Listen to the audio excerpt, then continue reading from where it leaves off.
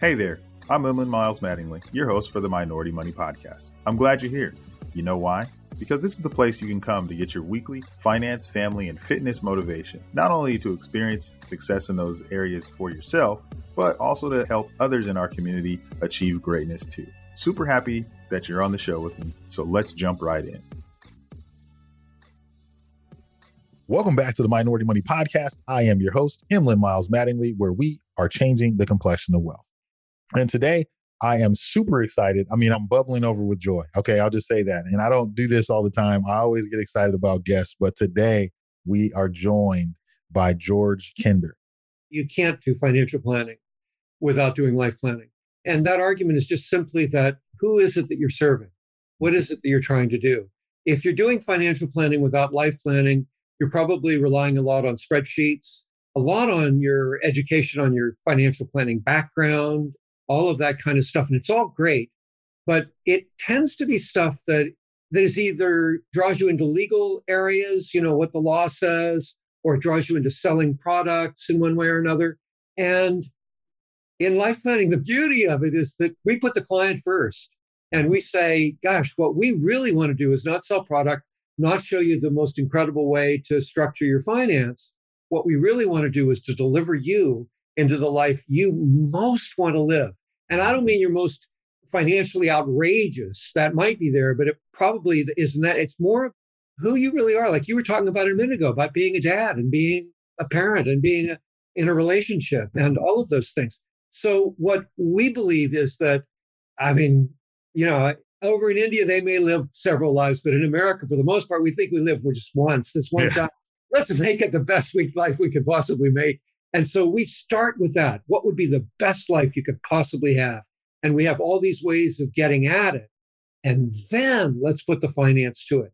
And what happens there, Emlyn, that's astonishing is that maybe it's obvious even, but people get in, if we're supporting them around what they love to do most, they get really inspired and energized. And suddenly they've got a lot of energy for doing things that they'd held back from because people had said, well, I don't know if you can do that. The accounting doesn't work quite, or, you know, or their parents had some message for them, or society has some message for them. Mm-hmm. And we just say, no, you were born to do this. Let's make it happen. Let's see how to do it. We'll support you. Let's look at the structure. Man, so there's so many things like just talk about there. So when I think about just the life planning in general, like you're saying, what's your ideal? Like, what do you want out of life? Like, who asked you that in the first place? Like, no one even asked that. I'm thinking about, like, I went through school, did all my stuff. No one even, my career counselor didn't even ask me that. You know what I mean? And so to think that someone in finance, right? We all know that the financial services industry has some black eyes, and some of them for the way that with clients and the way that we've done stuff. So to go in and talk about what someone wants out of life when no one else is doing that and starting the conversation there is absolutely incredible, because it really just, even as you said it, and I sat back in my chair and I was like, and I'm sitting here and I'm talking to you and I'm thinking, what do I want? And I think that's just so powerful. You say that life planning is the relationship building methodology that enables financial planners to truly be a fiduciary for their clients. Talk to us a little bit about that. Yeah. In some way, you know, just to bridge that frame with what we just talked about, in some way, I think it's the inspiring relationship methodology that enables a financial planner to truly be a fiduciary. And so there's no question it builds the relationship. Mm-hmm. And one of the really cool things about life planning, at least the way we teach it, and I know you've interviewed Scott and Meg and how they practice it, is that the relationship starts by us not being a marquee, not being a poster, not being, this is what I do, and let me show you my PowerPoint. The relationship really starts with our listening so well to the client that our advice, when it eventually comes, is unerring. It's impeccable. It's so right, spot on, because we've heard the client so well. And that's a relationship building piece. You talked a minute ago about the black eyes. I'm ashamed of that stuff. Let me tell you, I mean, I'm a lot older than most of the people who listen to you. I'm 73 years old. And I am so ashamed of what has happened in the financial services industry and how it is. And I'm passionate about making it a better place. And the client should come first. People should come first. It's true all over society, of course, but particularly in finance. So we start with listening. And the first meeting is primarily just listening to the client and supporting them. And if they're upset, if they're worried, if they're fragile, I'm going to be there with the fullness of my heart. I'm going to be there. And just with an, oh, I'm so sorry. Wow, that must be really tough. Just really there, pause, quiet down, listen, and let them talk. And that builds a relationship right there. It's like the person realizes they don't want to just sell me a product. They don't want to prove to me how great they are. And I've already seen their website. I know how great they're going to be, right? But they really want, in addition to all that, they want to hear me and help me. And so that's the beginning. And then we go into the inspiring kind of questions that we ask to help them articulate, because it isn't always easy. Someone, what would be your best life? That might be tough for someone to answer. So we might ask, what would an ideal day, an ideal week, an ideal year look like? Or we ask these questions around your legacy, or we reflect on death, our mortality, and what it is we really have to do in our life to be a fulfilled human being. So that's what it is. It is a relationship building methodology. It's an inspiring relationship methodology. And it works and it's beautiful and it makes the advisor happy and it makes the client happy.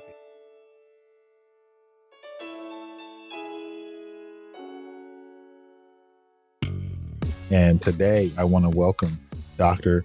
Miranda Ryder to the show. How would you describe the relationship between the financial planning industry and racial wealth gap? Oh, yeah, that's an interesting question. I think that we're finally getting to understanding that there is a connection between those two things, right? The financial planning industry and the racial wealth gap. I know that there was a study that recently came out, The Tale of Two Financial Plans, which is really a great addition to the literature that we have with Kamala that produced that. And then in her co-author, but then there's also this research paper by a woman named Dawn Burton, a researcher out of the UK. And she published this article called U.S. Racial Wealth Gap and the Implications for Financial Inclusion and Wealth Management Policies. Essentially, what Dawn Burton argues is that there is absolutely a relationship. And essentially, she states that the financial planning industry has contributed to the racial wealth gap, and it's reinforced white supremacy. She says that the financial planning industry reproducing whiteness has embedded this whiteness as a barrier for other people getting into the industry in terms of clients and employees. Whether or not you agree with what Dawn Burton says, it's interesting to think about that issue of, has the financial planning industry been a barrier, or has it been an avenue for progress as it relates to the racial wealth gap? And I think where we are right now is we are trying to, as an industry, push the needle and realize that there is a connection. But up to this point, there's a lot to be done. That racial wealth gap goes so far beyond the financial planning profession, right? It's systematic.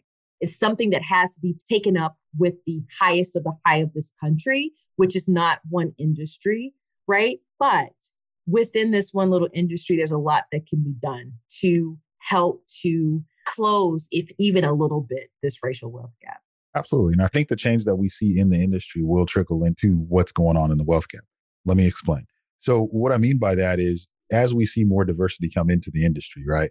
As we have more messengers out here saying the message, as we have more Emlins and Desartes and Chloes and Annas and people, like that going out and spending the time with these families. The numbers look like this. This is what I always like to look. We, if you have, 500 advisors helping, 75 households apiece, that's 75 households. So that's 75 families at least. And then those 75 families are going to be impacted majorly. Right. And it's not only just the parents, it's the kids, it's the family, it's the entire family.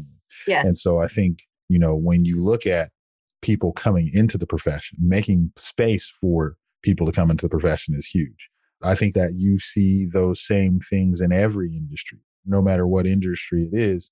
The people that were in power created the industry and created the rules for that industry. So the same people were in power in every industry. It wasn't like it was something, you know what I mean? So the constructs and the things that make it difficult are in every one of them. This one just happens to be the one that's directly tied to the person's ability to build. and helping them, Absolutely. you know what I mean? Yes. So, and then giving them the tools to do it. So it needs to take a little more ownership. And I think the industry as a whole have a facelift and an update because, I mean, we make this industry incredibly difficult, inaccessible to many people, and we need to change that. That's something that we want to do different. How can financial professionals bridge that gap? Like, how can they help? What can they do? Yes, yes. I really love this question. So last summer, I talked to the MIT Age Lab and their constituents about financial planning and the racial wealth gap. And there, when I talked, I had 5 things that I said that the financial planning industry could do to help ameliorate this issue. So the first thing that I feel like is on the list is actually to just acknowledge and be aware that this is an issue. And I know that sounds so simple, but if you don't believe that there's a racial wealth gap, or if you want to ignore that that's a problem, I mean, you're not going to get beyond that. So being aware and being intentional about what you're doing, how you're doing it, what you're saying, who you're serving, who you're letting into your firm. I mean, there's a lot of decisions that are made on a daily basis when we're talking about financial planning, being intentional when we're looking at those different things. And so that kind of leads into the second one of being intentional about who's being hired into the firm. Attract diversity into your firm. Again, that's something that you have to be intentional about, or else it won't happen. Third, I would say developing cultural competency where that's needed.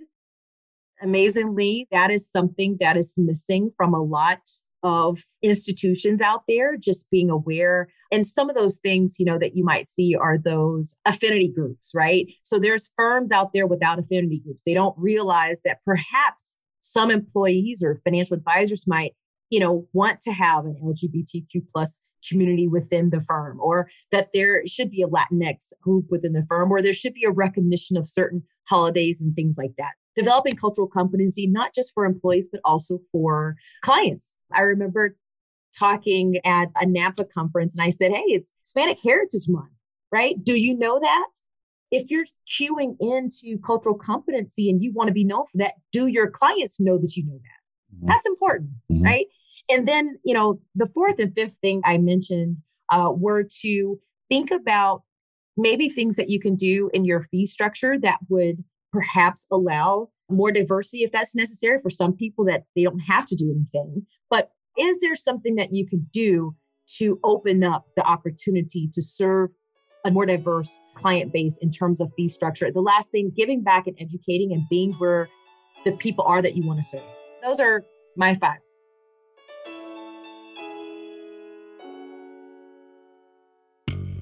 And so today we're going to keep it moving in that vein. And we have Shahara Wooten on today. So I believe that everybody has a financial story and everybody has one that they want to create. And part of that is a narrative. There's a narrative to it. So even with any book you can find, there's always some type of purpose behind it. I recently wrote a book actually called In the Meantime, Own Your Financial Narrative. And really what I am focused on is creating your own financial narrative. And I'm going to have to back up a little bit because some of the driving force, like I said before, was the wealth gap. The fact that by 2053, Black wealth is slated to go to zero. 2073, Latino wealth is slated to go to zero. What in the world? I wanted to be a part of the solution to make sure that does not happen. So when owning your financial narrative, it means taking ownership over your narrative so that all the other outside forces that are telling us this is the way it's supposed to be for you and this is what it's been like, we can own our narrative. We can begin to learn and take opportunities to become educated about our finances, to talk to others, to have that conversation and to get the help that we need as well, and begin to take ownership of this narrative and create your own narrative. Like I even tell people, even within my business and what I'm doing, I'm closing my own personal wealth gap. We're closing, each one of us, we have this overarching wealth gap, but we all have a personal wealth gap that we're trying to close and catch up with. And we have to take that action. We have to pursue it. We have to prepare. We have to plan. And so that is what I'm really big on is what do we do in the meantime? What do we do knowing this information, knowing all these things are stacked against us?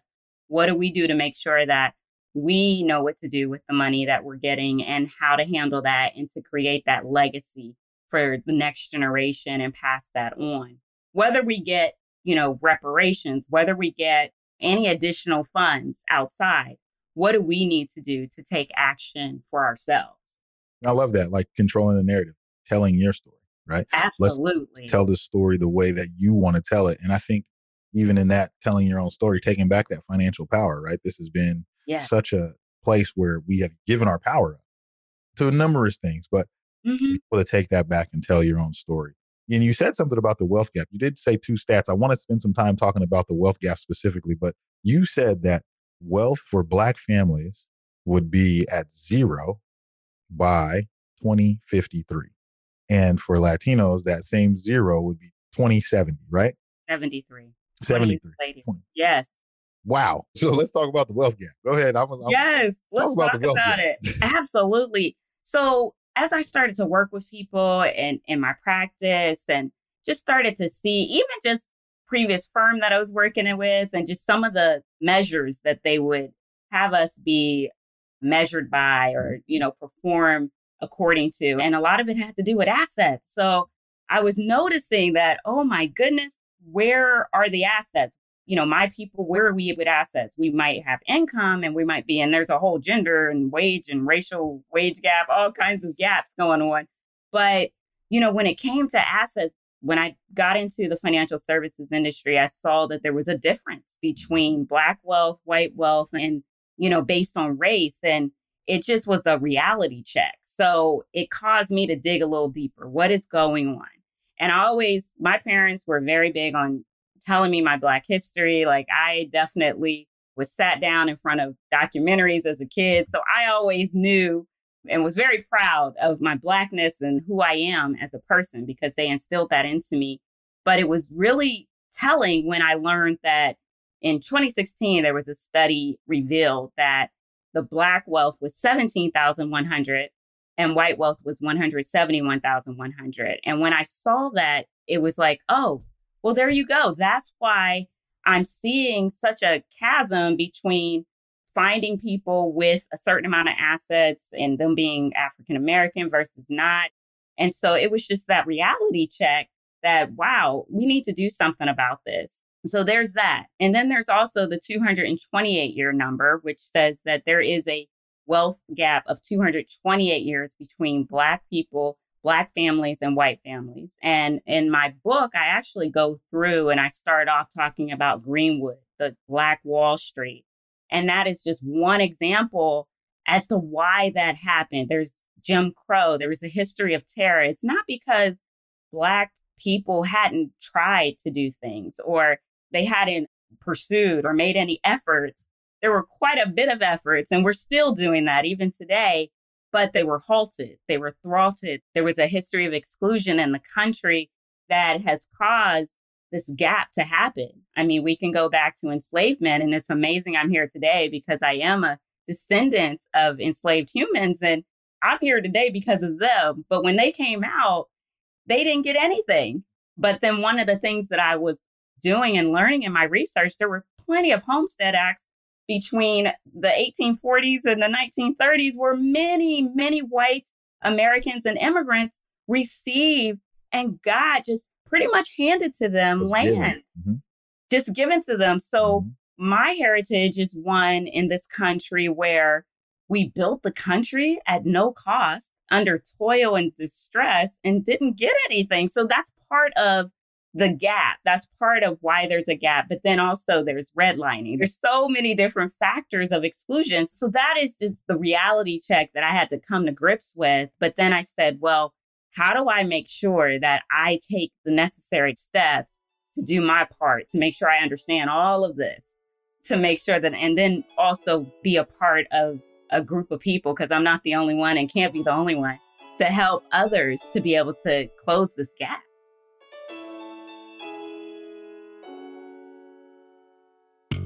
We are joined by Leah Landaverde.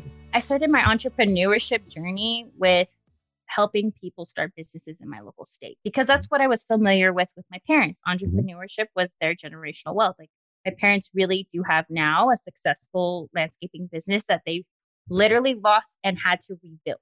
So I witnessed my parents do all of that. And my parents really instilled giving back to the community in my childhood. I would watch my parents help others who migrated here to the US. My dad would give them jobs, And so I was like, okay, if my dad can give back, I can give back. So this is my way of giving back. Obviously, it didn't correlate with Goldman Sachs because of conflict of interest. So I had to quit. I was forced to resign, if I'm very honest, but it's okay. I accept it. We're moving on. And, I just started a little Instagram account and I was like, all right, I'm going to help people start business in my local state. At first it was 20 people following me, then it was 100 people, then it was 200, then it was 300. And then there was eventually a client that was like, Leah, I want to start my business. I want to start a tile company. Can you help me? I don't know where to start. Where do I go? What are the things I need to consider? And that's how it started. And then it just made me realize, okay, this information is not accessible, even just with starting a business. How about, at my core, personal finance and finances are just what I understand and know. So I would put tips about finance in there as well. And then I think around maybe 3 months of doing the entrepreneurship thing, I was, okay, Leah, let's go back. Let's reframe. What's the vision? What are you doing? I'm all about manifesting into the future. And I'm like, what are you doing here? Like at its core, what do you want? And at its core, I want a generational wealth. I want my community, Black, Indigenous, people of color, to literally hand down wealth to the next generation because we were not given that. So I was like, okay, how do I do that? So then obviously my financial tool set came through. I was like, all right, you already have the education. Just start posting content that resonates with the community. And what resonated was the money mindset, the limited beliefs, the scarcity, the money trauma that our community has had and faced, the backlash of just our identities and not getting access to financial education and literacy. And just through posting content, last year I helped create 20 businesses in my local state, but I also coached over 23 individuals last year.